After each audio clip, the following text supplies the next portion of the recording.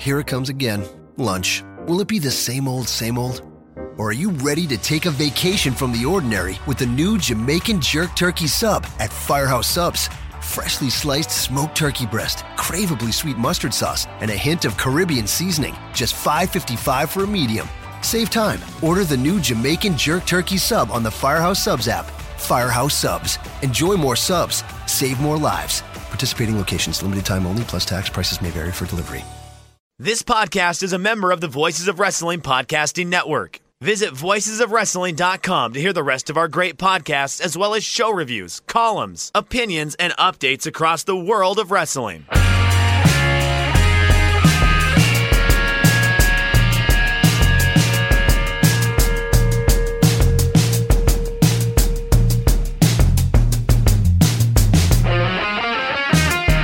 Shake Them Ropes, episode 300. I'm Jeff Hawkins. With me, as always, Chris Novembrino. Chris, what is this about chess? Okay, Jeff. It's the World Chess Championship, and we are now at the end of classical play, and that's very exciting for me. Wait. Okay, hold on. So I know the basics of chess. What is classical versus speed, or classical versus, like, modern fusion chess, where they do... So there's like the standard chess format that they play. I'm going to spare everyone the minutes, but what happens after the initial 12 rounds of classical chess, or 13 rounds of classical chess, is we move into a rapid game mode. So this was both a good World Series of Chess and a bad World Series of Chess. I'm going to go on my cranky old man chess rant here right now. No shadow. Stay out of this conversation. Daddy needs to rant. So I think supercomputers have ruined the game of chess, at least at the world competitive level, because what has happened is all the best players in the world, they sit and they study supercomputer variations, and eventually that super preparation wears out, and then the game begins, the actual game, but it's not exciting because it's as though these two players are playing the middle of a chess match. You know what I mean? As though the supercomputers guide them the first 30 moves or so, and then eventually the actual players start playing.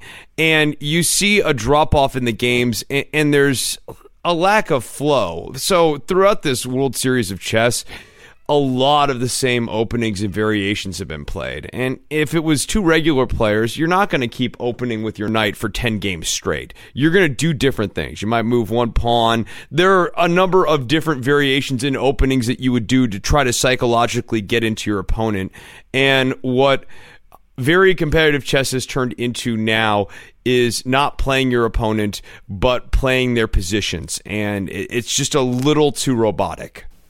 It sounds like what's happened in poker somewhat, where people are playing ranges instead of the guy across from them, in a way. But, okay, so what's this one move thing you were talking about?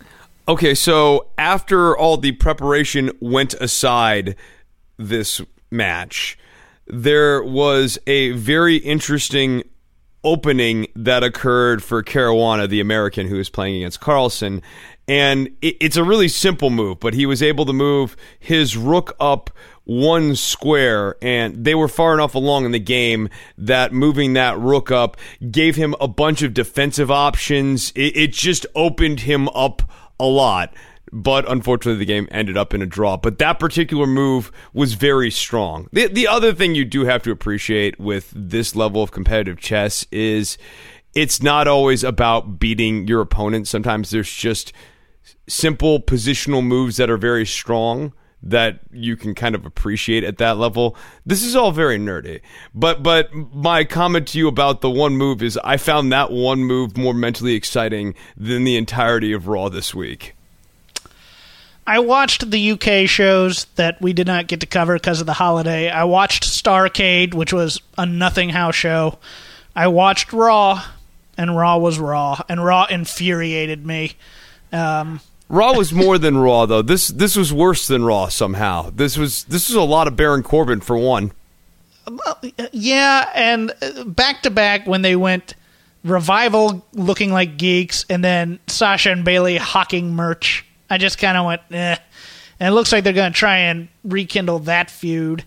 It looks like they've decided that more authority figures is what's needed to make this show more exciting, because we now have Alexa Bliss, who may or may not wrestle again. We don't know how bad the concussion is, but they know she's a character.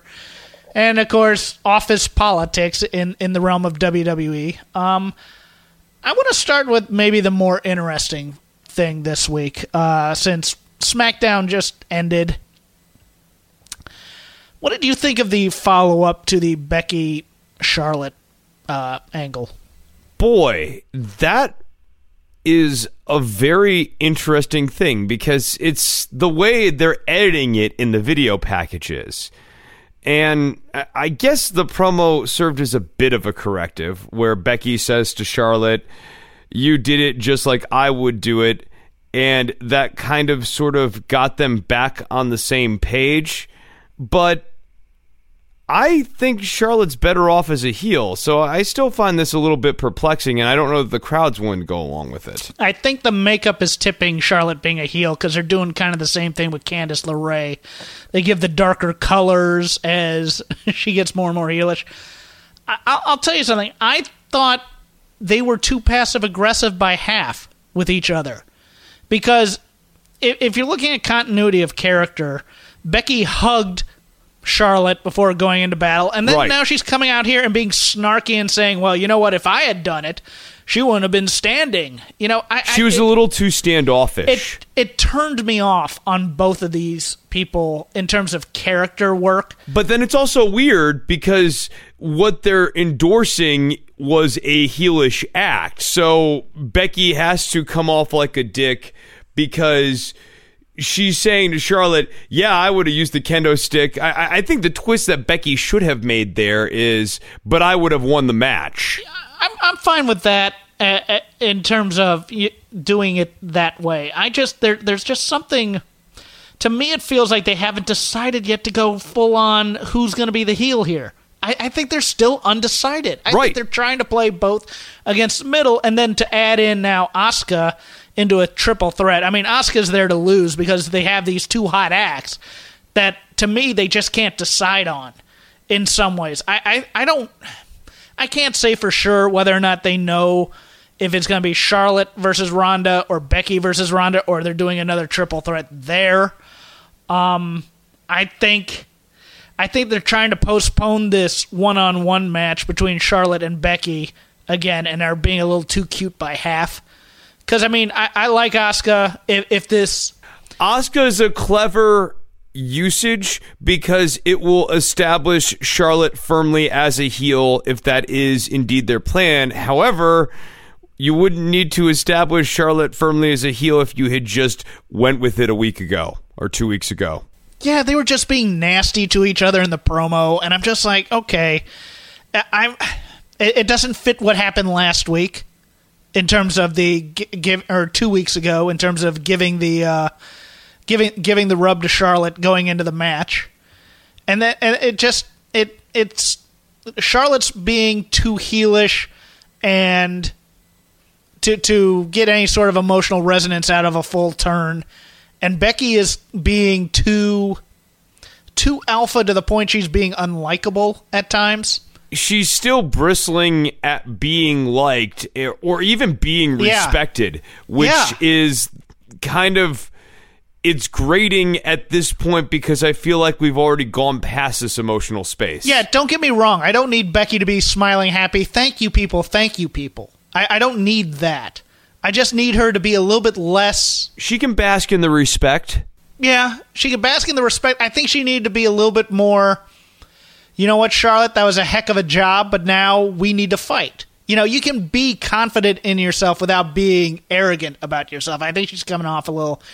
Well, I mean, but the man thing, so I'm off. There's something off about this, and I don't know what it is. It's the non-commitment on the face turn with Becky. You just have to go all the way. Okay. I'm fine with that. I'm looking forward to the match. If they can somehow rebuild Asuka as a badass through this, even though she's definitely taking the fall, no matter who beats her, I'd be fine with that too, because I thought the crowd Crowd definitely into the Asuka part. Absolutely. No, people like Asuka, and they want to see more get done with Asuka. I think that's kind of what's going on there. They want to see more than Asuka doing hip checks Absolutely. to everybody. Yeah, sure. And that's my problem with the Asuka character right now is that's all she does. She does that, and she does the dancing and the big facials, but in terms of her moveset, it's knee, a couple of kicks, spinning back fist, and hip check, hip check, hip check, hip check. If this can make her more of a killer like she was against, say, Bayley or Mickie James down in NXT, all for that because I love Asuka as a performer. I do. She needs time. And these battle royals and these kind of gimmicky matches, even the way that they still do women's tag matches generally, especially when you have to work with like the Iconics, it forces Asuka into doing the 5 or 7 moves of doom. Yeah.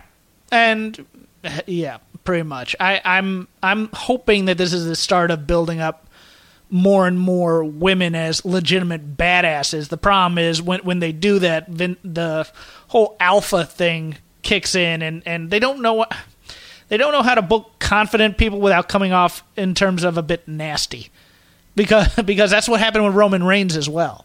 They tried to make him, I'm the big dog, I'm the alpha guy, and it just became unlikable, and you're just like, I don't want to root for this guy who just seems like he's deigning us with his presence. But they thought it came off as cool and confident, and it didn't. It came off as nasty and belittling, so we'll see. Another lingering thought with Roman Reigns here before we move on to another show, or other parts of this show, is that long 10 minutes of booing right after he defeated The Undertaker, and he just said, "It's my yard now." In a show where episode after episode goes by and you don't necessarily remember every single one, that sticks out in my mind like a sore thumb. That is one of those raw moments that I definitely remember, and I have to imagine a lot of other people who have been watching the show for the last several years, that one probably sticks out too, and there's a lot of bad karma attached to that. How so? Well, I just think that it prevented him from ever being fully likable with a certain segment of the audience. Yeah, that was the time to go heel with him, if any. I mean, now everybody keeps on, well, they need to turn him heel now. No, the time has passed. Train's left the station. Now he has to come back as fighting babyface who beat leukemia. So, well, yeah, absolutely. I think there's a big giant reset once he gets this leukemia thing behind him, and he can start clean and start fresh, and he finally gets the time away that his character needed for a reboot, and hopefully they do actually take the opportunity to reboot him a little bit. By the way, when I prefaced the intro, I was going to go into something about NXT UK, the episodes I watched, because the women's tournament has kind of come to a bit of a head. How's that going? It's going okay. I like the matches. I think it's a solid division in NXT UK. I do. I think they have a lot of great I like things. them. Yeah, they do. But I'm going to say this. The official mascot of Shake Them Ropes is still Wild Boar Mike Hitchman. I love this dude. I don't know what it is. He's pure jobber to the stars type mechanic guy, but he has a character, and every time they mention that he had his teeth knocked out in a bar fight, I want to hear more about this guy. Please, tell me, what was the onus of this fight? Were you protecting someone's honor? Were you just inebriated or something? He is the most... You know it's drinking. He is the most interesting person to me on NXT UK now that Eddie Dennis is no longer interesting to me. I want more interesting stuff. And going into this, they've announced now an NXT UK takeover. Main event: Pete Dunne versus Joe Coffey. Okay, I don't believe Joe Coffey's going to get the title. I'm sure it'll be a good match. You're going to have the tag team titles decided over there.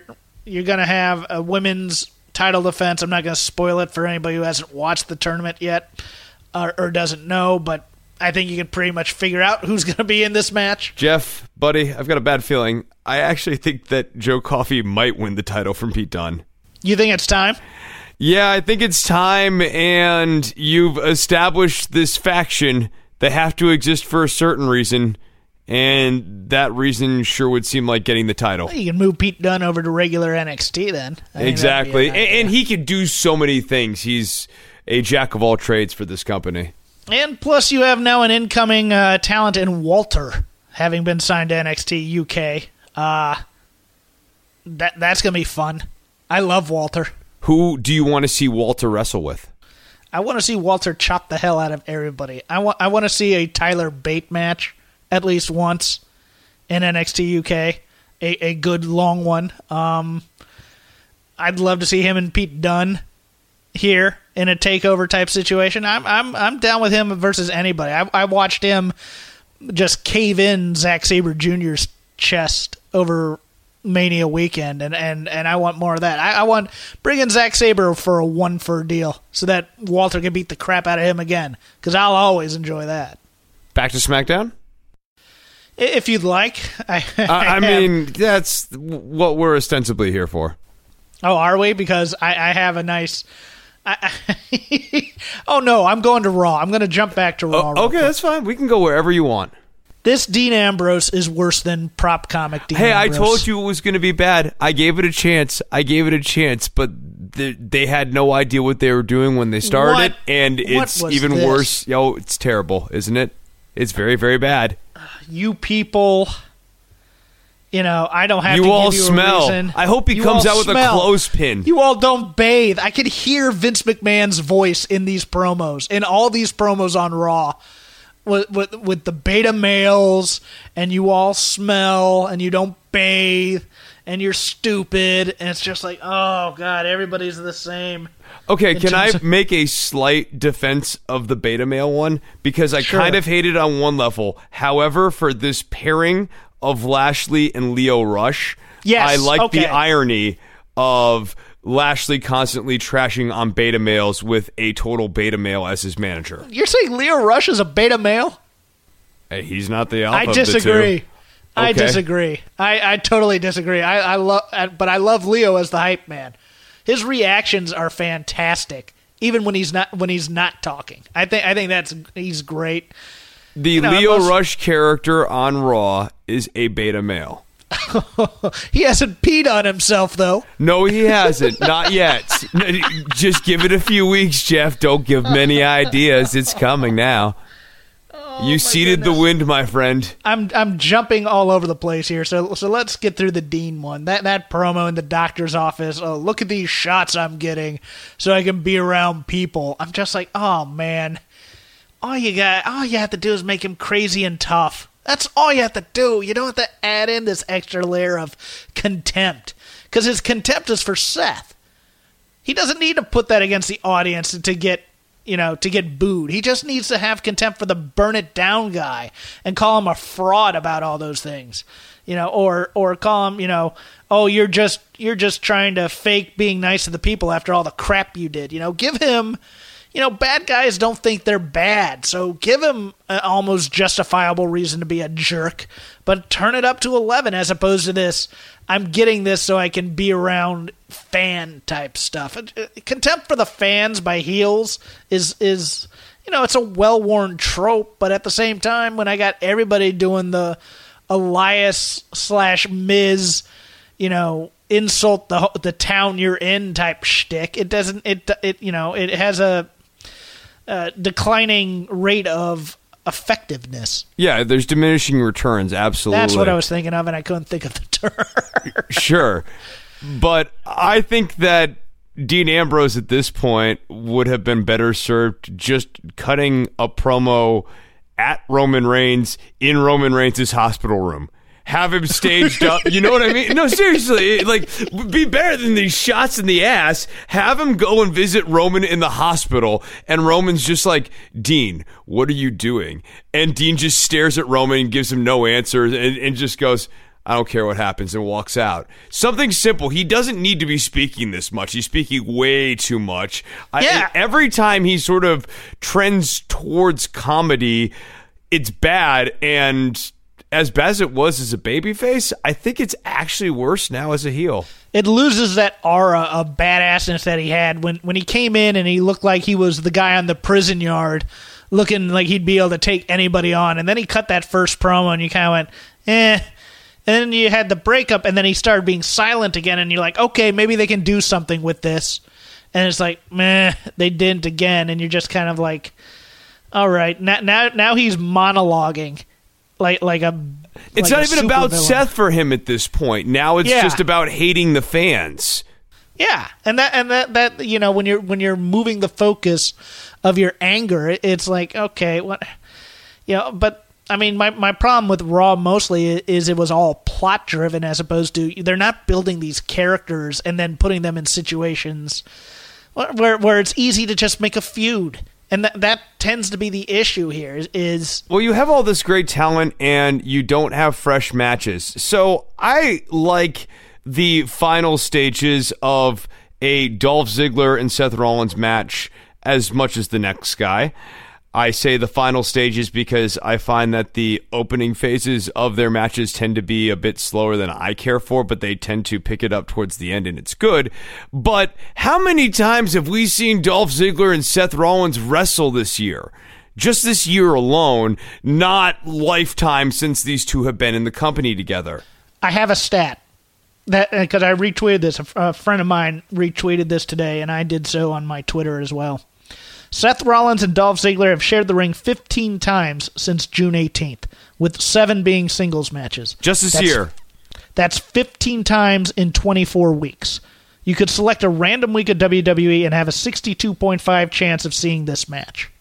That is madness. And you it's a have so good many. match. Don't get me wrong. No, it is, but it's a no good match is good that many times. And those guys go out there and they try to come up with new things. And I even liked the finish this week where it was the Falcon Arrow. Yes. The superplex into the Falcon Arrow. I'm glad that they finally put that over as a pinnable move. That was great. The final sequence of this match was great. But I've seen this match so many times that I have a hard time mustering a single damn to give whenever it's back on my screen. Right. And when you put that match with very few stakes, other than the fact that Dolph wanted to come out again and tell you he's the best in the world, with no explanation of why he broke off from McIntyre and why they're not letting him in that little crew anymore. Insufficient tallness.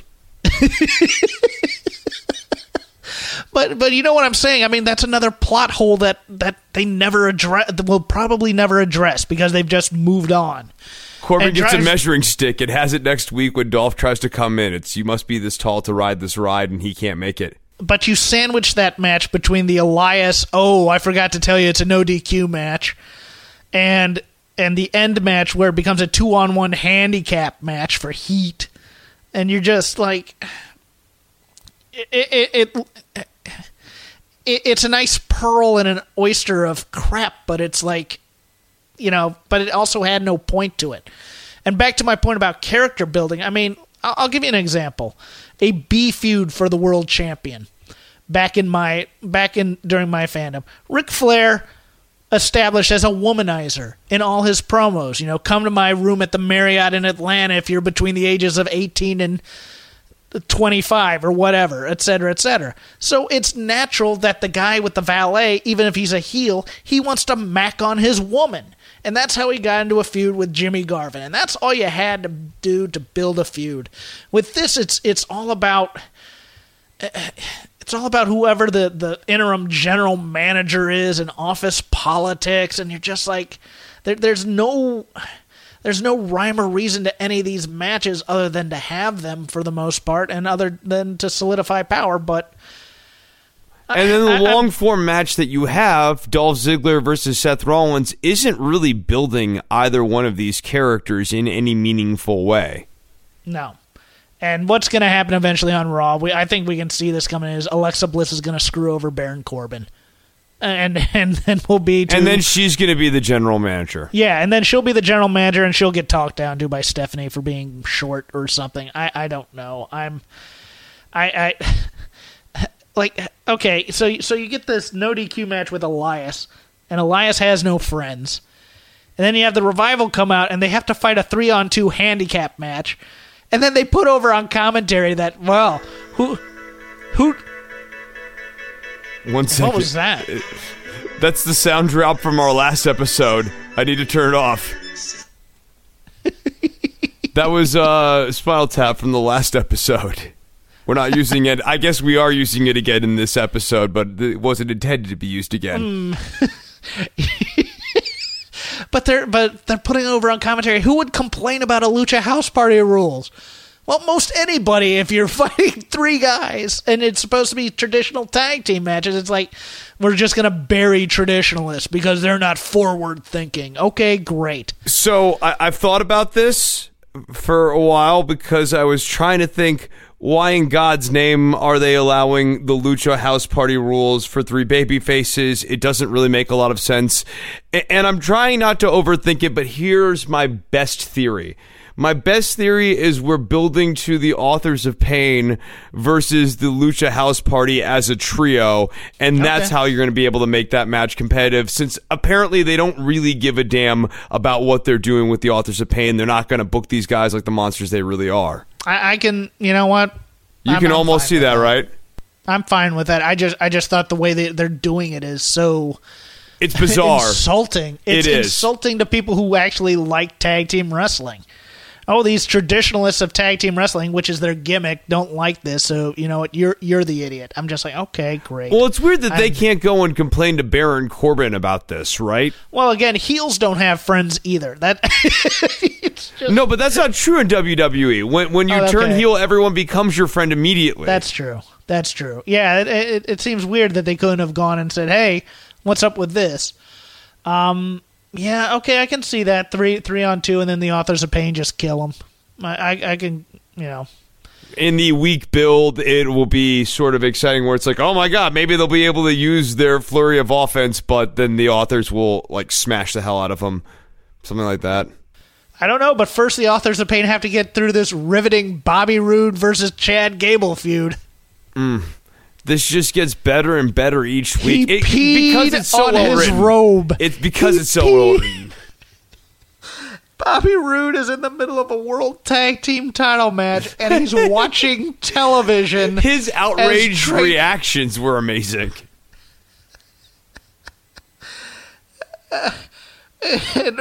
I can't believe this is happening. What's he gonna do next? Why is it in the toilet? What's he gonna... What's in the box? What's in the box? In what world can you flush a robe down a toilet?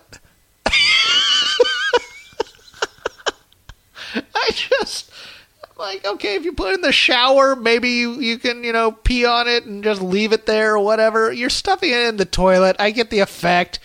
The Foley artist here, didn't exactly match up. But at the same time, it's like all of this hits every wrong note. Because stupid babyface syndrome says, okay, he took your robe. Do you care about the robe more than winning the tag team titles? Really, Bobby Roode? Come on. It's weird to be non-committed on it, right? You care enough about the robe to watch it get destroyed on TV. But not enough to go in the back. Right. Not enough to go in the back. You still want to have one foot in this match just in case something shakes out. Well, look, who was it? What was it? Bobby Heenan steals the Islanders' dog. But, oh no, we're not going to chase him for it. We're just going to watch him go to the back and do something with it. That's what it would be on if they did it now. So you can't respect the baby faces, and at the same time the heels look kind of stupid because they're putting on a show for them. But I guess I get the Authors of Pain the win. Okay, great. But now Drake Maverick's this mischief imp character, and still the head of 205 Live. Right. And then what may be the worst feud in WWE this year. It looks like we're once again sowing the seeds for Bayley Sasha. I'm just like, no. Why? Why can't you just build these two up? Because they're going to be the next ones that the crowd get behind and pull a Becky on. Because it becomes cyclical now, I think, with the horsewomen. I do. I found that whole, we're going to have a town hall talk show meeting and Alexa Bliss is just going to act, absolutely emasculate, if you can call that a term for women, both of them. They did that enough with Bayley when she was in a feud in the ring with Alexa. Why do that now? I guess the gender-neutral term would just be delegitimize, right? Delegitimize is a much better term that you thought of on the fly. Okay, it's great. I bow to. I was just trying to think of what another synonym would be for what's occurring there, and that's, I think, probably the best term for it. Is it drags them both down. And so, yeah, they'll have a feud, but with less intrigue, when really I think the crowd just wants to cheer both of these two. Yeah, I do. I think they figured that out, and then they decide, well, now we got to give them something to do, so we'll start sowing these seeds again. And I think one of the reasons I ended up using that term is because right as I was talking about Sasha and Bayley, I thought, oh, don't forget about the terrible Nia versus Ronda thing. Oh, boy. Shall we? Let's talk about that. Nia's not finding her step as a heel character either. And what is Tamina doing with Nia? We still haven't really addressed that. They're friends. Yes. They are partners. But not like that. No. But Tamina is there to help ensure that Nia wins, and it's an idea to have Nia be the face breaker. I get that. It's a noble idea to get heat. It would be good if Becky mentioned it and maybe wanted to have some comeuppance on Nia. But they don't want to make her look weak. They don't want to make her look weak, let alone, I mean, we can talk about this for ages. The same thing Orton did to Rey Mysterio. He's been in a neck brace for a week and a half. Ronda Rousey's coming out here the next night, being awesome and looking for a fight. And you're just like, okay, great. I can't even remember all of Nia's promo. I just went, this is not the right note on this in some ways. I like I like the idea of her being the face breaker. Now have her break somebody else's face. Yeah, why not have her in... Kayfabe. No, but have her in squash matches. Really, like the best usage of Nia clearly is not to have her coming out and cutting these promos. What she should be doing is telling very basic stories by squashing young female talent that is local in every town that they go to. Yes, she should be abusing the local talent to get over the face breaker gimmick. There you go. Because she just can't call herself that with just Becky. Now it needs to be a pattern. Yeah, have her beat one person one week, the next week she beats two people, and the next week she beats two people, and then she's like, is there anyone else back there? Send me some more. And she, beats up 3 or 4. Or that's to get in shape for Ronda, who is a legit badass. And what did Ronda say this week that I'm just kind of I'm blanking on, but it was again one of these clunky things where you're just like, okay, I'm gonna tear your arm off and beat Charlotte with it, because at least Ronda still has that in mind too. Yeah. I don't hate that. I like that she has Charlotte still in her focus. It's weird to me more that Becky doesn't have Nia more in her focus. Yeah, I think you're onto something there. It's a lack of follow up on stories that they don't want told necessarily. I think because I don't think there's any plans to do a Becky Nia match. No, and I hope frankly, there aren't. No, it wouldn't be a good match. And I mean, really, the story I want told there is just Becky runs through Nia rather effortlessly. So I guess you could do that right after Ronda beats Nia. Yeah. So, anything else on SmackDown or Raw that you thought was of some interest? Because we have the establishment of this big heel group, and it's going to. So I think this big heel group is eventually going to square off against Strowman, Elias, and Balor. So we are going to eventually pull the threads together of the Elias and Balor stuff. Is this helping or hurting McIntyre? I don't think it's helping. I'm watching it and I'm going, man, they know they have something with him. I just don't know. Because he's... It's just so haphazard. There really isn't a great reason for these three guys to all be in alignment. And the issue with Drew is that we've sort of pressed the reset button on him 2 or 3 times here in the last 6 to 8 weeks. Well, the problem is Baron Corbin's the personality. He's the driving force of the personality, and Bobby Lashley is more the menace of the three. So what role does then McIntyre have in this? Right.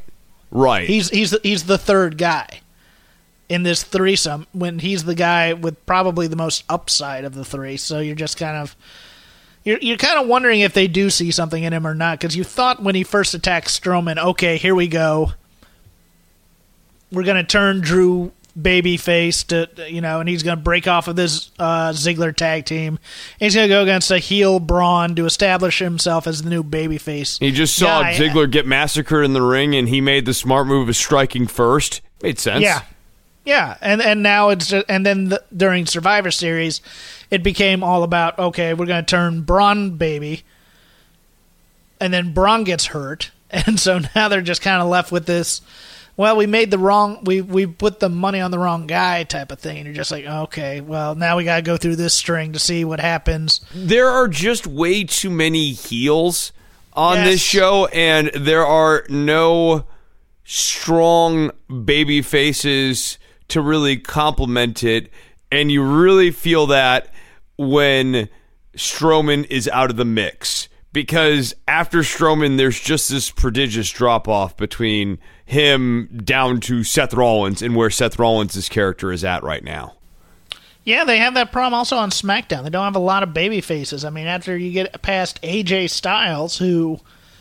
So it turns out turning all of your baby faces heel is not the strongest strategy for having a lot of baby faces. Yeah, because, I mean, after AJ Styles, your hot young baby faces are pretty much Jeff Hardy, Rey Mysterio, and then Rusev. And Rusev, as a babyface, they have always treated as a prelim act. It would take a lot to heat him back up. But he would be someone, if you want to get him going as a babyface, he is someone who needs squash matches. He needs to just murder some weird-looking aggressive heels. Town to town. I'm all in favor of squash matches. They have to be weird looking, huh? I want Wild Boar Mike Hitchman, but not Wild Boar. But maybe you build up to the Wild Boar. But I'll put Mike Hitchman here. Give him the payday. Absolutely. Have him come out in that weird boar costume of his. You're with me on this, but these are the type of guys that Rusev needs to be rebuilding on. C-level villains. Yes, that's what. Yes, okay. I'm for that. I'm for Give me Mike Hitchman. Give me. I can get you on board with any idea by pitching Mike Hitchman in the mix. Yes, you know what? I want him to have his own show on the network. There we go. I mean, if Kathy Kelly can have a snack show. I want drinking in pubs with Mike Hitchman. I want him to go to pubs all across beers I've had by Mike Hitchman. Beers I've had. Beers with the Boar. There you go. There's my show. He goes, he gets in fights, he gets more of his teeth knocked out. He tells us about his days of being a brawler in the pubs across, and he's the new star that WWE Network needs. That's what I want. Yes. There we go. But to your idea, I mean, is it time to then break up the New Day to make them baby faces? Is Big Show now your new baby face now that he's broken off of the bar after 2 weeks of being aligned with them? That made no sense. It really didn't, especially when I guess they had some success. They managed to get Drake Maverick to piss himself, which is apparently a big focal point on Raw, but nowhere near as important to the people on SmackDown. I'm sorry. I'm being way too snarky this week. I'm so. I decided to check out some of the other podcasts this week, which I don't usually do, but they're all down on them. We're all down on this. Okay, that's fine. But you know what? I try and be not like all other podcasts. Occasionally, I know. Well, I was so cranky. Down on this. I wanted to see if it was just me, and I was mildly relieved to see that it wasn't. Okay. No, that's good, too. No, Starrcade put me in a bad mood, because all that was 2 house show matches and name-dropping Ric Flair and Harley Race. And I didn't expect much more, but just the incessant Starrcade, Harley Race, Ric Flair, Ric Flair, Ric Flair, Ric Flair, Ric Flair, Ric Flair, Ric Flair. I'm just like, oh, that put me in a bad mood, and then watching that Raw.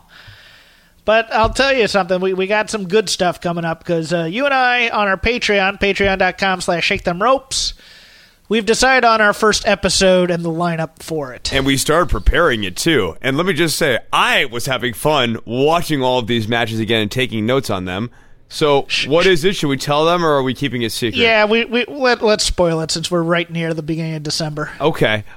So, it's going to be Jeff chose the Great Muta, and I chose Jinsei Shinsaki, who you might know as Hakushi in the WWF. And we're going to take a look at a selection of matches from each of them and do rundowns and run through these matches and talk a little bit about their careers. Yeah, I've looked at Muta in a different light since reading Gary Hart's autobiography. I had a copy of it, or at least a PDF copy of it that I read, and man, I still think he's one of the guys.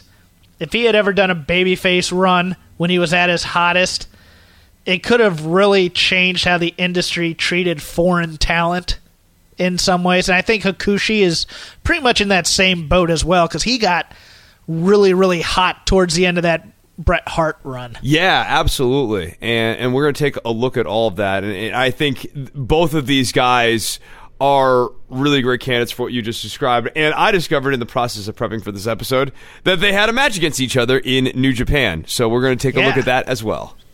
Yep. That's Shake Them Ropes.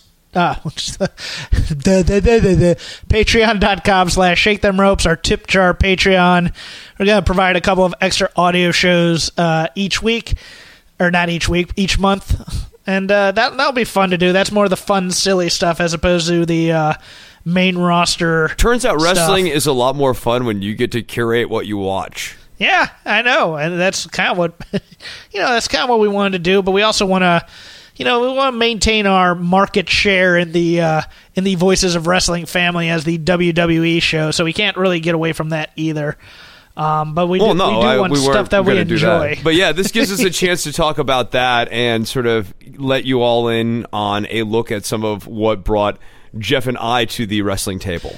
Chris, tell them where they can find you. You can find me, you can find me at CHRISNOVEMBRINO. I have another show called Don't Worry About the Government. New episode dropped earlier this week, so you need to go and check it out on iTunes, on Stitcher, or at don'tworry.tv. My other show, the All in the Family podcast. We're coming up on the Sammy Davis Jr. episode. The long-awaited, you're probably going, who's Sammy Davis Jr. right now? Jeff Hawkins knows who Sammy Davis Jr. is. So be like Jeff Hawkins and listen to the All in the Family podcast, which you can find at theallinthefamilypodcast.com. Love Sammy Davis Jr. Loved Billy Crystal's impression of Sammy Davis Jr., which nobody could ever get away with in this day and age. You can find me at CrapGame13.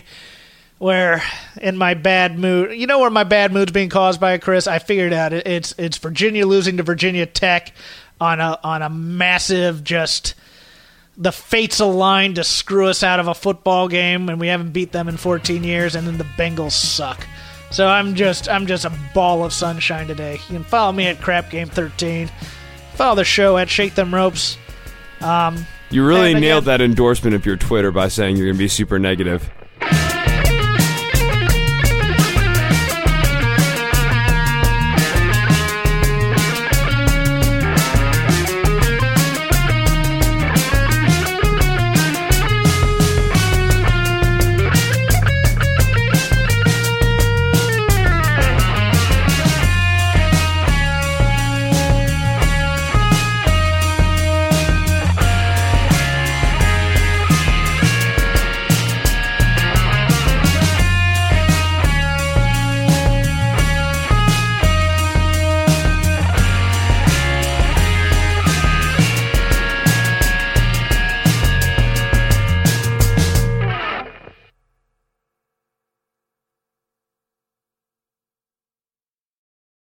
In a world of 1 million wrestling podcasts, there is a new shining star with great interviews, analysis, music, and me, Matt Coon, on total engagement. Go to any podcast platform to listen today. Enjoy all your favorite sports like never before at BetMGM. Sign up using code Buckeye and receive up to $1,500 back in bonus bets if you don't win your first bet. When you register with BetMGM, you'll get instant access to a variety of parlay selection features, live betting options, and the best daily promotions in the business. And with BetMGM at your fingertips, every play and every game matters more than ever. Place your money line, prop, or parlay bets with the king of sportsbooks today. Sign up using code Buckeye and receive up to $1,500 back in bonus bets if you don't win your first bet. BetMGM and GameSense remind you to play responsibly. 21 plus and present in Ohio, subject to eligibility requirements. Rewards are non-withdrawable bonus bets that expire in 7 days. Gambling problem? Call 1-800-GAMBLER in partnership with MGM Northfield Park.